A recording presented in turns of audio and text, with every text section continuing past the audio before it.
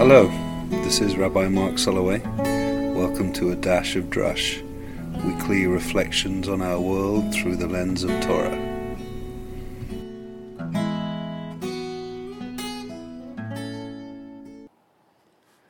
And when I rise, let me rise like a bird joyfully.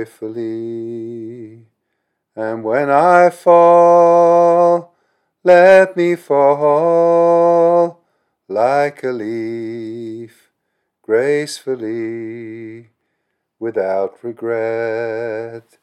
And when I stand, let me stand like a tree, strong and tall. And when I lie, let me lie like a lake, peacefully, calm and still. And when I work, let me work like a bee, wholeheartedly. And when I play, let me play like a breeze, refreshingly light and clear.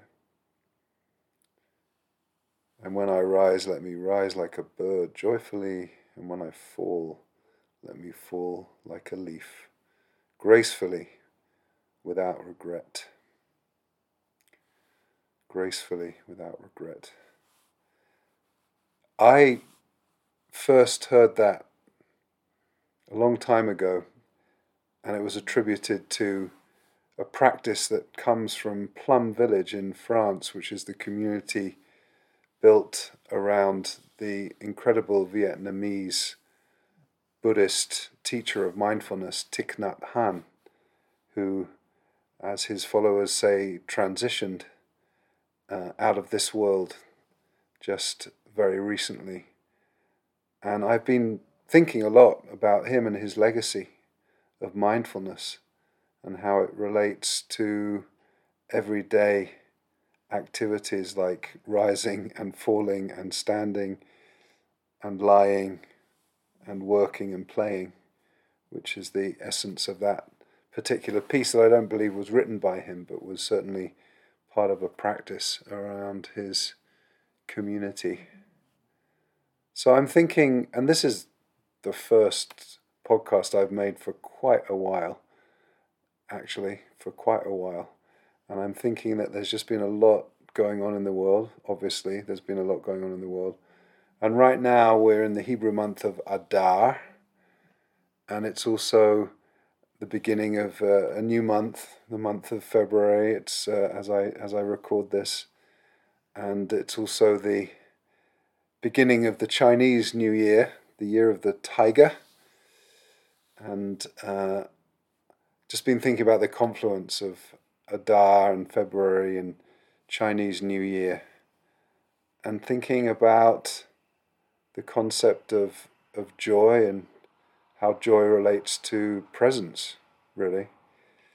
Because the rabbis say, Mishe nichnas Adar marbim basimcha, which is this extraordinary and audacious, really, statement that says when the month of Adar enters, joy increases. Joy increases. And my goodness, we feel the diminishing of joy, don't we, in this world as we confront all of the things that we confront. Just seems so endless these last 2 years. So what is simcha? What is joy?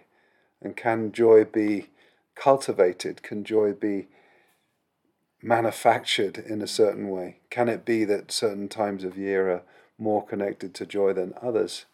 And what is it about the month of Adar? Obviously, in its original intent, it's because Adar is the month that contains Purim, which is this very joyful festival. But this year is a Jewish leap year, so we have 2 months of Adar, which means 2 whole months of simcha, whatever that might mean. And I think that it's complicated, isn't it? It's really complicated to think of joy when we're not feeling it, when we might be feeling sad and broken and fearful and angry and all of the intense emotions that we're feeling. It's not always joy that we're feeling, is it?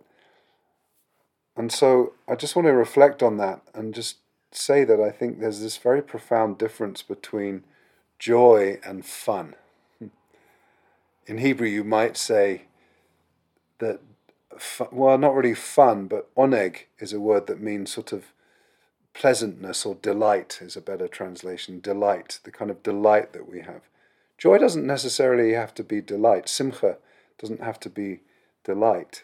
And I think what I want to suggest in this short time is that joy, in its most expressive and most important form, really comes from being present. And being present is really what Thich Nhat Hanh teaches. Being present, being mindful, kind of accepting the freshness and the beauty of the moment that we're in. Thich Nhat Hanh himself says that many people think excitement is happiness, but when you're excited, you're not peaceful. True happiness is based on peace. True happiness is based on peace, he says.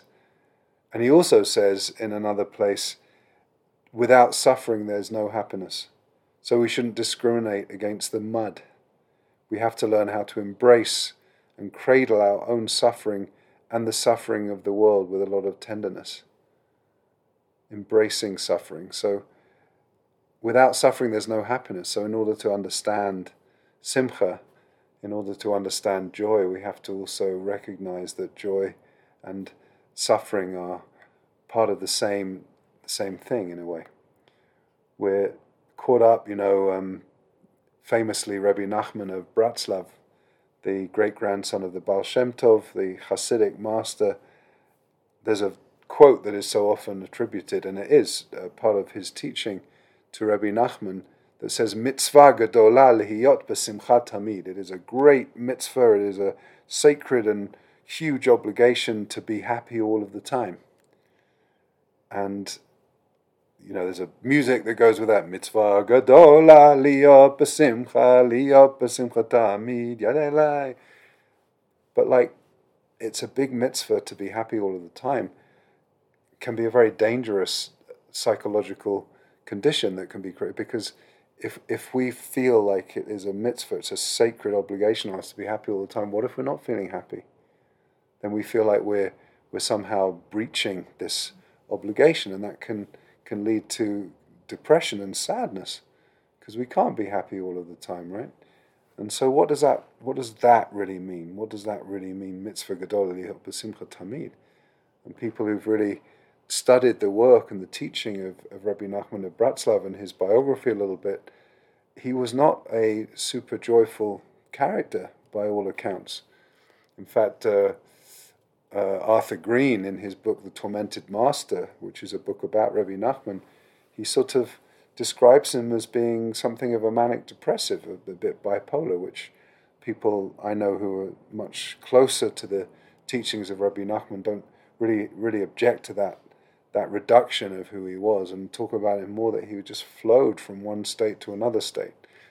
But either way, the text itself, the context in which that text comes from, mitzvah gedola lihot tamid, that it's a big lihot b'simcha tamid, that it's a big mitzvah to be happy all of the time, to be joyful all of the time. In its wider context, it says, Rabbi Nachman says, ulehitkaber uleharchik ha'atzvut v'hamara shechora b'chol kocho. The person should really strive to keep a dark kind of bitterness and sadness away. But then he suggests a practice which he says that we should have time every single day where we are able to be in all of the other emotions. He talks about sha'ah miyuchedet, a special time in which our heart is broken, lev nishba, in which we are able to just express our broken-heartedness. And if we really allow ourselves to be in that state for an hour a day, then the rest of the day, according to him, will be besimcha, will be joyful. I don't know if that's true or if that's not true, but what I want to suggest, and really there's a very profound teaching that comes from Rabbi Alan Liu of blessed memory, who wrote an extraordinary book based on preparation for the high holidays called This Is Real and You Are Completely Unprepared. This is real and you are completely unprepared. This is real and you are completely unprepared. And he writes in it about Sukkot, the festival of booths where we build this temporary structure and dwell in it, a time that the rabbis called Zman Simchatenu. So when it comes to the month of Adar, they say Misha Nichnas Adar Marbim B'Simcha, that joy increases in the month of Adar. And when it comes to Sukkot, they say it's Zman Simchatenu, it is the season of our joy. And what Rabbi Liu says, which I find very profound and important, he says, when we speak of joy here, we're not speaking of fun. Joy is a deep release of the soul, and it includes death and pain. Joy is any feeling fully felt, any experience we give our whole being to. We are conditioned to choose pleasure and to reject pain, but the truth is, any moment of our life fully inhabited, any feeling fully felt, any immersion in the full depth of life can be the source of deep joy. We are conditioned, I'm going to read that sentence again, we are conditioned to choose pleasure and to reject pain. But the truth is, any moment of our life fully inhabited, any feeling fully felt, any immersion in the full depth of life can be the source of deep joy. And that is so similar, isn't it, to the teachings of Thich Nhat Hanh, the idea that we can't really know happiness unless we also know suffering, and that in fact by embracing suffering, it is in fact a way to experience joy, as Alan Liu says. And what Thich Nhat Hanh really teaches so much is just about the power of being present in each moment. He says something so beautiful, another quote from him. He says, waking up this morning, I smile. Waking up this morning, I smile. 24 brand new hours are before me. I vow to live fully in each moment and to look at all beings with eyes of compassion. I vow to live fully in each moment. That's the essence, I think, and I'm not a disciple or a serious student of Thich Nhat Hanh, but I think the essence of his teaching is just that, to live fully in each moment, whatever the external circumstances might be, to live fully in each moment. There's a deep and important power in that, and there's a power in that that can really lead to a sense of simcha.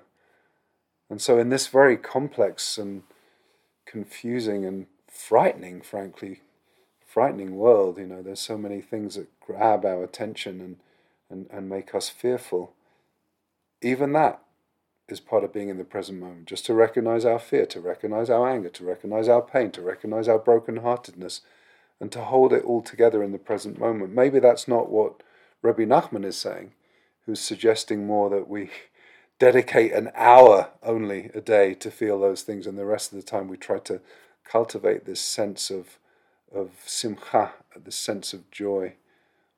But maybe they're not contradicting each other. Maybe Rabbi Nachman knew in a deep way what Thich Nhat Hanh knew, which is about joy coming from presence, and this idea that if we're really, really present in each moment, if we're really focusing on our breath, whatever is going on around us. And by the way, just to be clear, anyone who knows anything about Thich Nhat Hanh, it's not like he was just sort of transcending the pain of the world. I mean, he was an absolute activist. He was a peace builder.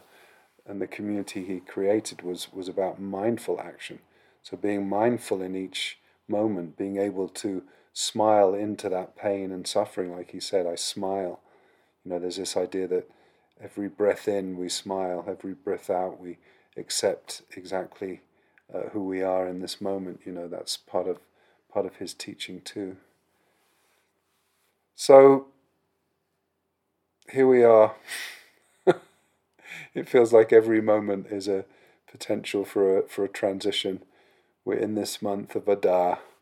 We're in the year of the tiger, which is a whole nother subject. But having spent time in Hong Kong and having a Chinese brother-in-law, I do think about Chinese New Year in a bit of a sense. My sister and her husband are both tigers on the Chinese horoscope, and the traditional greeting for the Chinese New Year is Kung Hoi Fat Choi, which means Happy New Year in Chinese. So Happy New Year, Happy Chinese New Year, Happy month of Adar, and may we just experience joy through deep presence and breathing into that. In the Parsha, in the Torah this week, we are beginning this whole very long narrative about the construction project, the incredibly intricate artistic project of building the Mishkan, building the sanctuary, the Mishkan or the Mikdash, a space of holiness, a space of divine presence and dwelling. And the Mishkan is also about a place of presence, and that's where we get the sense of joy, is through that presence. And the Torah says, "V'asuli mikdash v'shachanti b'tocham." If it says, let them make for me a mikdash, a holy space, and then I will come and dwell among them.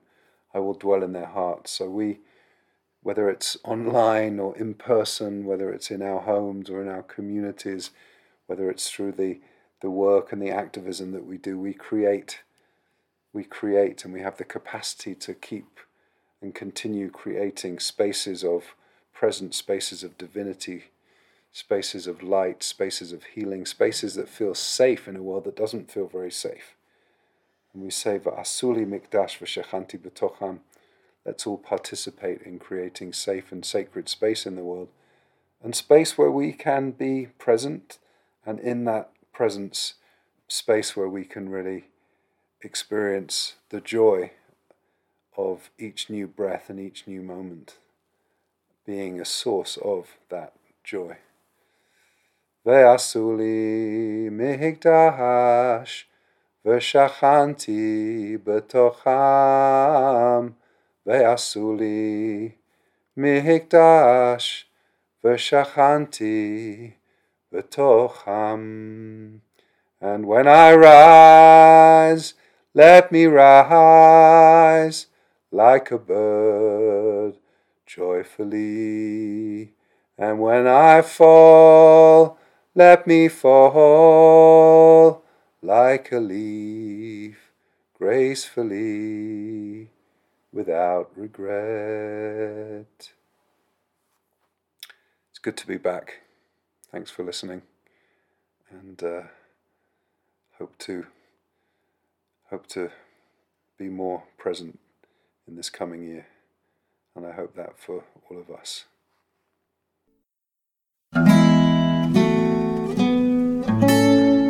Thank you for listening to A Dash of Drush. We will see you next time.